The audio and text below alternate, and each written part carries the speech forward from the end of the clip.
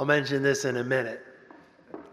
But please take your copy of God's Word and let's turn together to 1 Peter chapter 5.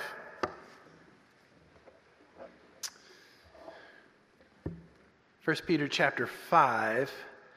We're going to be looking at the entire chapter. Just so you know, we're not going to leave this section of your Bible starting next week. The other pastors will be taking up 2 Peter and Jude. As we kind of thought about the preaching schedule this summer, we kind of realized we might not get to this portion of your Bible again. So let's go ahead and move through the other letter from Peter, as well as this short letter called Jude, so that we might have a sense of what God has for us here in the back part of our Bible. And so we're finishing 1 Peter this morning, but we'll pick up with Peter again next week with 2 Peter 1, the first 15 verses. But here in this chapter, Peter is concluding this theme that we've been tracing out. We kind of called these studies, How Then Shall We Live? And hopefully you've seen each week that Peter's focused quite practically on the difference that the gospel makes in our daily living. And so after rejoicing in the living hope that is ours through the resurrection of Jesus Christ from the dead, Peter has told us what it looks like to live out of hope. He's shown us what it looks like to live as exiles in this world, what it's like to live in a hostile world. Last time, what it's like to live with the end in view, knowing that judgment is coming and the end is near, and Christ is soon returning, his glory will be revealed. This morning, as I've already suggested, and we've seen through the theme that's worked its way through our service, we're going to hear what Peter has to tell us as he encourages us to live as God's flock. In many ways, he brings us back to what it is to live as the people of God, to live as those who are the sheep of his pasture. Well, if we are God's flock, that means we have shepherds. And we'll see how that is this morning as the Holy Spirit helps us. Why don't we ask him for his help? Would you pray with me, please? Almighty God, we do ask you for your help. It's a great joy to be able to come week by week and to work our way through sections of Scripture, to recognize that sometimes the pointed passage for the day hits us right between the eyes. Other times we wonder, what in the world is that for us? How does this connect with my life? And yet at each point you portion out a part of your word as we work through things consecutively, and you show us the wonder and beauty of Holy Scripture. And so, Holy Spirit, we do pray that you would come and that you would open our eyes of faith this morning, that we might see great riches in this portion of the gospel. Help us to see how it is you designed your people to get to heaven safely. We ask it in Jesus' name. Amen. Okay, so 1 Peter chapter 5, beginning in verse 1. So I exhort the elders among you as a fellow elder and a witness of the sufferings of Christ, as well as a partaker in the glory that's going to be revealed. Shepherd the flock of God that is among you, exercising oversight, not under compulsion, but willingly, as God would have you, not for shameful gain, but eagerly, not domineering over those in your charge, but being examples to the flock. And when the chief shepherd appears, you will receive the unfading crown of glory. Likewise, you who are younger, be subject to the elders. Clothe yourselves, all of you, with humility toward one another, for God opposes the proud, but gives grace to the humble. Humble yourselves, therefore, under the mighty hand of God, so that at the proper time he may exalt you, casting all your anxieties on him, because he cares for you. Be sober-minded, be watchful. Your adversary, the devil, prowls around like a roaring lion, seeking someone to devour. Resist him, firm in your faith, knowing that the same kinds of suffering are being experienced by your brotherhood throughout the world. And after you have suffered a little while, the God of all grace, who has called you to his eternal glory in Christ, will himself restore, confirm, strengthen, and establish you. To him be the dominion forever and ever. Amen. By Silvanus, a faithful brother as I regard him, I have written briefly to you, exhorting and declaring that this is the true grace of God. Stand firm in it. She who is at Babylon, who is likewise chosen, sends you greetings, and so does Mark, my son. Greet one another with the kiss of love. Peace to all of you who are in Christ. This is the word of the Lord. Thanks be to God.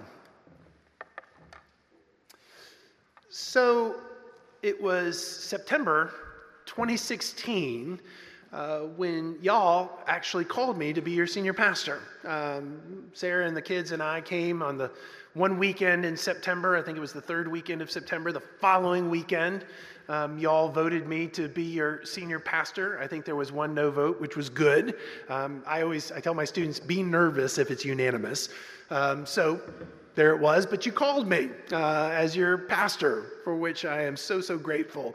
Shortly after that, Chuck Halford, who was the chairman of that search committee, gave me this. It's a shepherd's staff that he actually made from a branch on his property. Chuck cared for sheep back in 2016. He told me after the early service he still has those sheep. And he actually used this staff as a shepherd's staff. Sometimes the baby sheep would get down in places and he would use it and pull them out.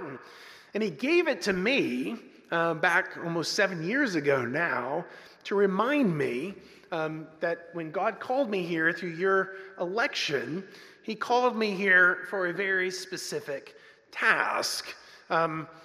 That task wasn't necessarily to deliver inspiring sermons, although I do hope periodically you're inspired.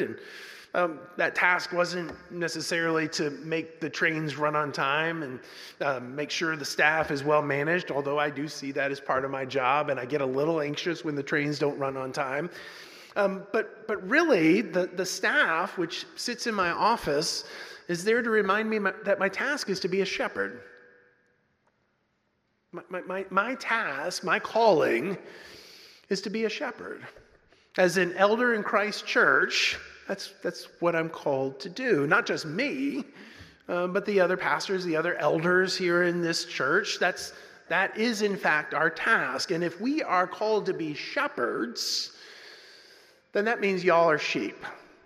And as sheep, there are certain things that shepherds can tell us about sheep that look a little bit like us as God's people. For example, sheep require constant care. It's not as though you can deal with a sheep one day and then forget about them for several weeks or months. No, sheep require constant care. Sheep, they don't like change. And in that regard, sheep and Presbyterians are basically the same kind of people. I've often said that the 11th commandment of Presbyterianism is we've always done it this way and we've never done it that way. So don't break that commandment. But that's true for sheep as well. They don't like change. Sheep can't defend themselves. They can't defend themselves from predators. They can't even defend themselves from basic maladies like worms or other things. They need a shepherd to protect them. Likewise, sheep tend to wander off and can get themselves in all sorts of messes, can get themselves stuck. I don't know if you've seen that TikTok video that makes its rounds on all sorts of social media of the sheep that's stuck in the ravine and the shepherds pull the sheep out and the sheep takes 3 bounces after he gets out of the ravine, bounce, back in the ravine. That's what sheep are. They tend to get themselves in messes and they get themselves stuck.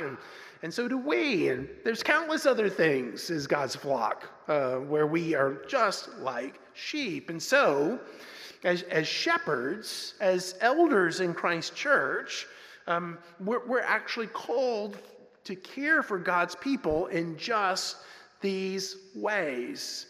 And it's striking to me that at this point in Peter's letter, when he's trying to wrap it up, he says he's exhorted his people briefly. You heard that at the end. He moves to think about his role as an elder, and the elder's role to whom he's writing is that of caring for sheep, of being shepherd of sheep.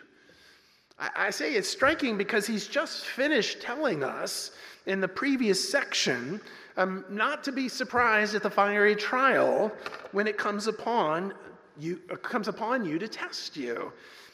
In fact, perhaps somewhat strangely, he told us to rejoice, to be glad. To be glad because we're sharing in the sufferings of Christ, but also to be glad because these trials won't last forever. And the section, as you notice, the previous section that we looked at last week ends with, chapter 4, verse 19, "Therefore, let those who suffer according to God's will entrust their souls to a faithful Creator while doing good." So he's talking about suffering. He's telling us to rejoice. He's telling us to entrust ourselves to our faithful God, our faithful Creator who will care for us. But then he moves directly from that suffering to this little word that begins chapter 5, verse 1. You see it? So, therefore, let those who suffer according to God's will entrust their souls to a faithful Creator while doing good. So, as a result of this, I exhort the elders among you. In other words, because of this fiery trial, because of this suffering and difficulty and persecution, the only way we're going to make it through all of that is if we have shepherds, is if we have elders who will care for us in the midst of the fiery trials, in the midst of the difficulty. Listen, the only way you're going to make it to heaven safely is not if you have awesome podcasts or the next best Christian book. It's not even going to be because you have fellow travelers, although that's certainly the case. God's community is vital.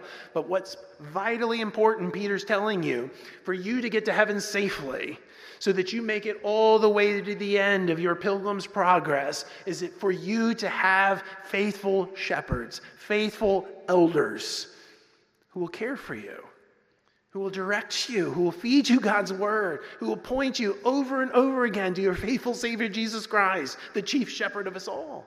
That's the only way you're going to get to heaven safely. That's what Peter's trying to tell you this morning. And that means then we need to ask certain questions as we work our way through this passage. What should our role as elders be, as pastors, as shepherds of God's flock? How should God's people, as his sheep, as his flock, how should they respond to their shepherds? How should they respond to their elders? What dangers remain for us? What adversaries might we have? Why is it that we need protection from elders? Is there any assurance for us that as we make our way through this world of woe, that we will actually get to the promise of eternal life? What assurance do we have that that's the case? Those questions are questions that Peter wants to answer for us as he shows us what it means to live as God's flock, to live as God's people. And so first then he tells us and he speaks to us of shepherds. And he does so particularly in the first 4 verses of this section. There's a great deal in verses 1 to 4 that's striking, but perhaps the most significant thing here is that Peter doesn't separate himself from these elders to whom he's writing. Contrary to our Roman Catholic friends, Peter doesn't present himself here as the first great bishop. He doesn't present himself as the first pope who has heightened authority over the other apostles and other elders in this line of bishops that all descend from Peter himself. He doesn't do that at all. No, look at what he says. Verse 1, "So I exhort the elders among you as a fellow elder." He sees himself as one among many, one among brothers, among a plurality, if you will, of elders. Now, certainly, he has a unique role as an apostle. He's a witness of the sufferings of Christ, as well as a partaker of the glory that's going to be revealed. He's a witness to Christ's crucifixion and resurrection. He has a particular role in establishing the gospel before the scriptures are finalized in their final canonical form. All that is true. And yet, Peter presents himself as a fellow elder, and drawing upon his own sensibility and experience and the teachings of Christ as an elder in Christ's flock, Peter describes his ministry in a particular way. Look at verse 2. So I exhort the elders among you, he says, as a fellow elder and as a witness of the sufferings of Christ, as well as a partaker in the glory that's going to be revealed. Verse 2, shepherd the flock of God that is among you, exercising oversight. If you were going to try to put in one word what an elder does, an elder shepherds. An elder provides constant care for the sheep. He watches over them. He seeks them when they've wandered off. He protects them. And particularly, he uses God's word as the means by which he does these things. Was there a particular scene in which Peter experienced this commissioning to be a shepherd? Well, I think so. It's the only way, really, we can understand why Peter brings up this shepherding metaphor. After all, Peter was from a fishing family. Likely his father was a fisherman, his grandfather was a fisherman, and Peter too was a fisherman. But here he speaks of shepherding, and I think he has a particular scene in mind. You remember at the end of John's Gospel, which we just finished a few weeks ago, there in John 21, Peter has gone back to fishing, and several of his colleagues go fishing with him. They've been fishing all night. They've caught nothing. There's a voice on the beach that says, "Friends, have you caught anything?" "No, nothing at all." "Well, throw your net over to the right side of the boat, and perhaps you might catch something." And of course they do, 153 large fish. John recognizes the voice, remember. It's the Lord. Peter jumps in with all his clothes on and swims 100 yards to the shore. There Jesus has breakfast waiting for them. They eat together, and then Peter and Jesus go for a walk, you remember. 3 times Jesus asks Peter, "Do you love me?" 3 times Peter says, "Lord, you know that I love you. You know all things. You know that I love you." And Jesus says, what? "Feed my lambs. Take care of my sheep. Feed my sheep." This one whom Jesus loves and who professes his love for Jesus is recommissioned, not as a fisherman, but as a shepherd, but a shepherd of a particular kind. Not shepherding sheep like other Palestinian shepherds. No, he is a elder. He's a pastor. He's a shepherd, and he has a ministry to feed and to take care of Jesus's people, not Peter's people. He has a call to take care of Jesus's people, Jesus's sheep. I think all that's in Peter's mind here, and helps us understand why he connects shepherding, being an elder, with shepherding, and shepherding with exercising oversight. Overseeing or feeding or exercising care for the sheep, that's the ministry of elders in Christ's church. And there's a particular manner in which this ministry is to be carried out. You see that in verse 3. So Peter says, shepherd the flock of God that's among you, exercising oversight, verse 3, not under compulsion, but willingly, as God would have you, not for shameful gain, but eagerly, not domineering over those in your charge, but being examples to the flock. You see, the manner of this ministry is that those who serve as elders, those who serve as shepherds, those who care for God's people, they should do it willingly. They should do this ministry eagerly. They should carry out this ministry exemplarily. But those descriptions, eagerly, willingly, exemplarily, they're actually the ways in which Peter described Jesus back in chapter 2, verses 21 to 25. There at the end of chapter 2, verse 25, Peter said that Jesus is the shepherd and overseer of your souls. And so by connecting Jesus as the shepherd with these elders who are shepherds, and connecting these character qualities of eagerly, willingly, and exemplarily with Jesus, he's trying to say, look, the character of Jesus should typify the way your elders shepherd. Because, of course, Jesus is the true shepherd and overseer. Peter's going to call him in verse 4 the chief shepherd.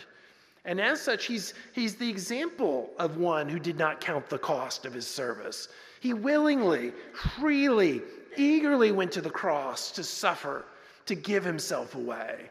He's the one who is our example. Remember, he's the pattern, the alphabet that we trace our lives upon. It's in his footsteps that we walk in his steps. Jesus is that one. But Peter is saying, well, just as Jesus was, so your elders are to be. Certainly, we all as Christians should have a certain kind of character. But if there's any doubt on what that Christian character looks like, any doubt about what the fruit of the Spirit looks like, you should be able to look at your elders and say, oh, that's what it looks like when the Holy Spirit changes someone, not just in terms of the fruit of the Spirit that we know, love, joy, peace, but also in terms of patience or long-suffering or gentleness or self-control. Certainly, we're all to be that way. But your elders above all, because, of course, they are patterned upon Jesus himself.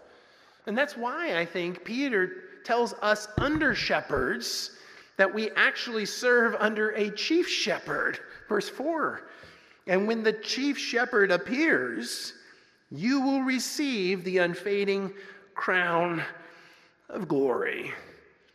So, to the elders among us, I wonder this morning, do you see your ministry in this way?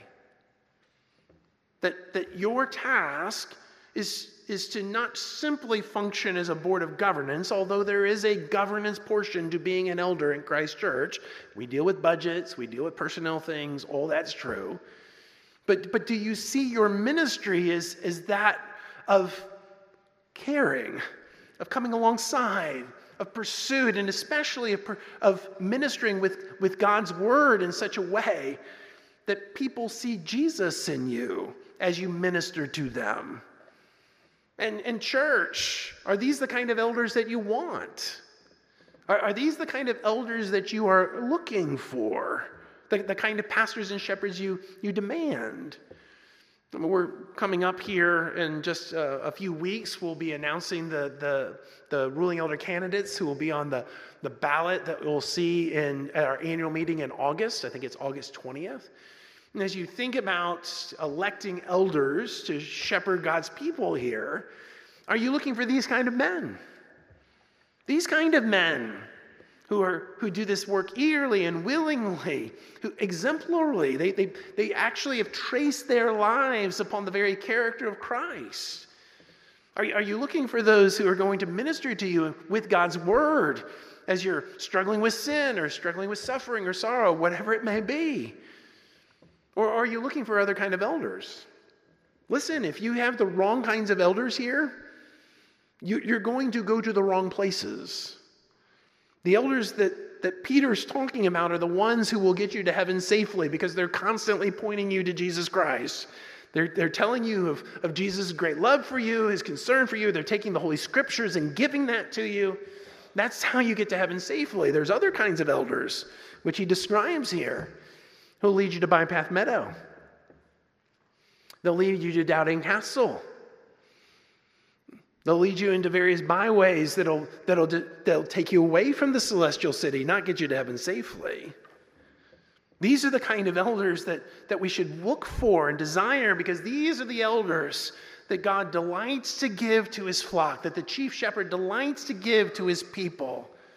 Of course, if these are shepherds, then Peter has something to say about us as sheep and the role that we play vis-a-vis our shepherds. How do we as God's people, how do we as God's sheep, his flock, the sheep of his pasture, how do we respond to our elders? How should we respond to our shepherds? Well, Peter tells us in verse 5. He says, likewise, you who are younger, be subject to the elders. Now that is an interesting verb. We've seen that verb before, be subject to. It showed up multiple times in chapter 2, from chapter 2, verse 11 to chapter 3, verse 7. So we all as Christians are to be subject to the government. Slaves are to be subject to their masters. Wives subject to their husbands. Now we as God's people subject to the elders. In other words, we're to line ourselves up behind the elders. We're to get in line, follow their lead. When they're going in a direction, we follow after them. Well, sometimes that's hard. After all, we're sheep. Sometimes we don't want to follow our shepherds. We want to wander over here and wander over there. What's required for us as God's people to line up behind our elders, our shepherds, our pastors, and follow them? Well, Peter tells us humility. Humility toward our elders especially, but also humility toward one another. Did you see it? He says, likewise, you who are younger, be subject to the elders, line yourselves up behind them, clothe yourselves, all of you, with humility toward one another. For God opposes the proud, but gives grace to the humble. Humble yourselves, therefore. Now that language in verse 5, clothe yourselves, all of you, with humility. That's pretty evocative language. Clothe yourselves or tie on to yourselves humility. There was a time where Peter saw that acted out before him. Do you remember?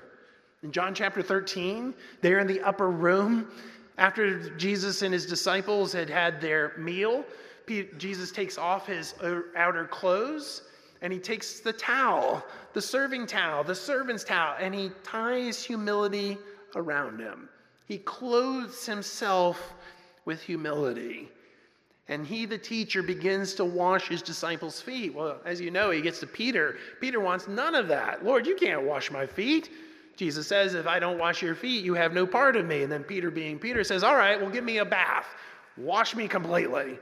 And Jesus corrects him, but then after he's done, Jesus tells his disciples this. He says, you call me teacher and Lord, and rightly so. For that is what I am. Now that I, your Lord and teacher, have washed your feet, you should also wash one another's feet. I have set you, there it is, an example, that you should do as I have done for you. You should trace your life on this example. I think Peter's remembering that night. And he's saying, just like Jesus did, just like Jesus tied on, clothed himself with that humility, you do the same. Set aside your rights and set aside your demands. Set aside your fears and anxieties. Trust your leaders. Trust your elders. Line yourself up under them.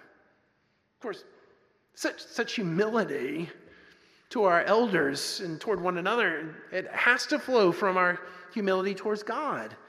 Peter says in verse 6, humble yourselves, therefore, under the mighty hand of God, so that at the proper time he may exalt you, casting all your anxieties on him, because he cares for you. What's required for such humility towards God and others? Well, ultimately, an understanding that we're not sufficient. We can't carry our burdens by ourselves. We don't have enough wisdom by ourselves. We can't do this ministry by ourselves, but also the humility to be able to say, I don't know everything. I don't know everything. I can't know everything. There are times where the elders have to do certain things, and I can't know everything that they know. And so when I don't understand what is happening, or I might even disagree, or perhaps they might actually do something foolish, even in those times, I'm not going to allow my anxieties to overflow in such a way I get out of line. Rather, as Peter is telling us, I'm going to cast my anxieties on God. I'm going to throw them on him. I'm going to take my burdens, my fears, and my worries and concerns, and I'm going to throw them on God. I'm going to let them go. Why does that make sense? Why does it make sense to actually take our fears and anxieties when we see our elders perhaps even doing something foolish? Why does it make sense to throw it on God? Well, Peter tells us it's because he cares for you. He cares for you. He actually loves you. He loves you as an individual, and he loves this church. He loves you collectively. He loves his flock. This isn't Sean's church. Not Robert's church, not Parker's church, not the elders' church. This is Jesus' church. And Jesus loves this church more than I ever will. It's his church. He loves you. You can trust him. That even through the folly of men, God's wisdom will be displayed. You see, as sheep, we want to scatter. We want to be anxious. We don't like change. We need to be protected. And we can trust the Lord.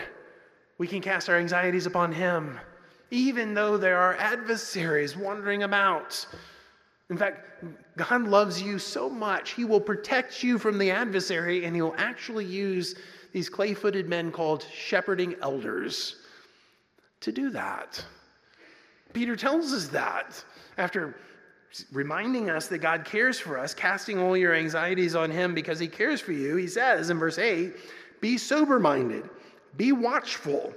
Your adversary, the devil, prowls around like a roaring lion seeking someone to devour. Be sober-minded, be clear thinking, and be watchful. Why? Because the adversary is out there. The devil is out there. He wants to destroy. Now, I've already mentioned two scenes from Peter's life where I think he was reflecting upon his experience with Jesus as he writes these words. And I think there's a third scene here. There's a particular time where the adversary nearly destroyed Peter. It's described in Luke 22 at Gethsemane and at Caiaphas' house. There in Luke 22, Jesus had sternly warned Peter that Satan has asked to sift you as wheat, and that before the rooster crows today, you will deny me 3 times. And then they go to the garden, remember? And Jesus told Peter and the other disciples, pray that you will not fall into temptation. Matthew's gospel has it, watch and pray that you will not fall into temptation. But temptation, trial, it comes. And Peter fails to watch. He fails to pray. And Satan sifts him as wheat as he denies Christ 3 times. He falls to the adversary and he's nearly eaten up. He's nearly destroyed. And perhaps that's in the background here as he warns these elders and this church to which he's writing. He's saying, be watchful. There's a real adversary. The devil wants to destroy you. What does he do? How does the devil go about to destroy? Well, he'll try to destroy you through seduction. Not simply sexual seduction by someone else. No, he'll try to seduce you with money, with the way things are, with the power and prominence that we know. He tries to seduce you with the East Memphis way of living, of going over here and these school activities and these networks that I'm part of and these civic organizations. And before we know it, we're far away from the path of following Jesus. And what's happened? The devil seduced us. Or perhaps the devil tried to destroy you through diversion. He'll try to divert you from the path. Try to divert you with the promotion at work, or perhaps you decide you're going to go into business for yourself and all of the joys and sorrows that go with that.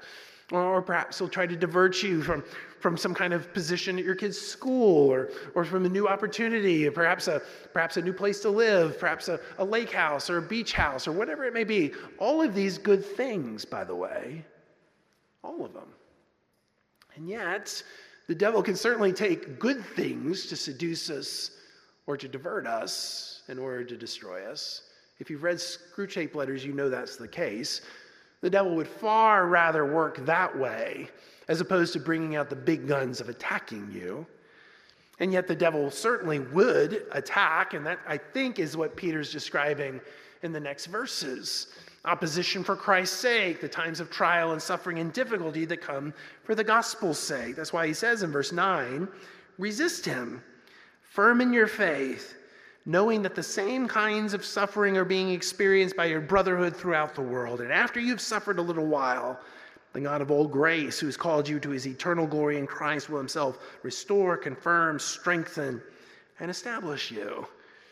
In these last verses, Peter returns one last time to this twin theme of suffering and glory.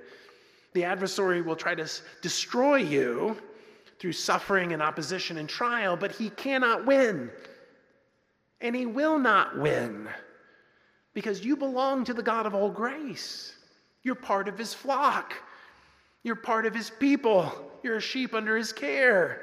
And because you are under his care and you're called by his power, you are heading to eternal glory in Christ. And because that's the case, we hope for and long for being, as he says, restored, confirmed, strengthened, and established. Certainly, that'll happen at the last day. In the new heavens and the new earth and the resurrection of the blessed. And that day we will be restored, confirmed, strengthened, and established. But there's an element in which that happens now, too, as we've come to Christ. We've been born again to a living hope through the resurrection of Jesus Christ from the dead. There is a sense in which we know a taste now of what we'll experience then. But how do we get there? How do we get from now to then? Well, through shepherds, through elders who under Christ, the chief shepherd, continue to point us to Jesus over and over again.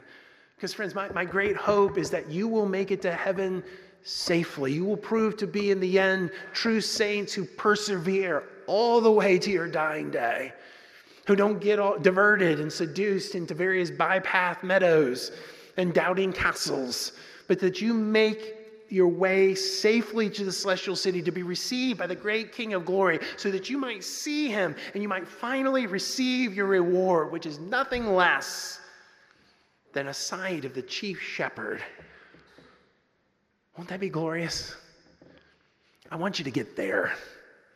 The other elders in this place, they want you to get there. Let's get there together. Would you pray with me, please? Almighty God, we bless you for your great kindness, that you, like a shepherd, lead us, and you lead us all the way to heaven. You lead us and chase us there with goodness and mercy, and so that we will dwell in your house forever. Lord, we long to get safely to heaven. Lord, grant us this grace in this place, so that you might use the ministry of the word, sacrament, and prayer in our lives in ways that bring you honor and glory, but above all, in ways that bring us safely to your keeping. Grant us this, Lord, we ask. We pray it in Jesus' name. Amen. Let's take our hymnals. Let's turn together to number 599, Savior.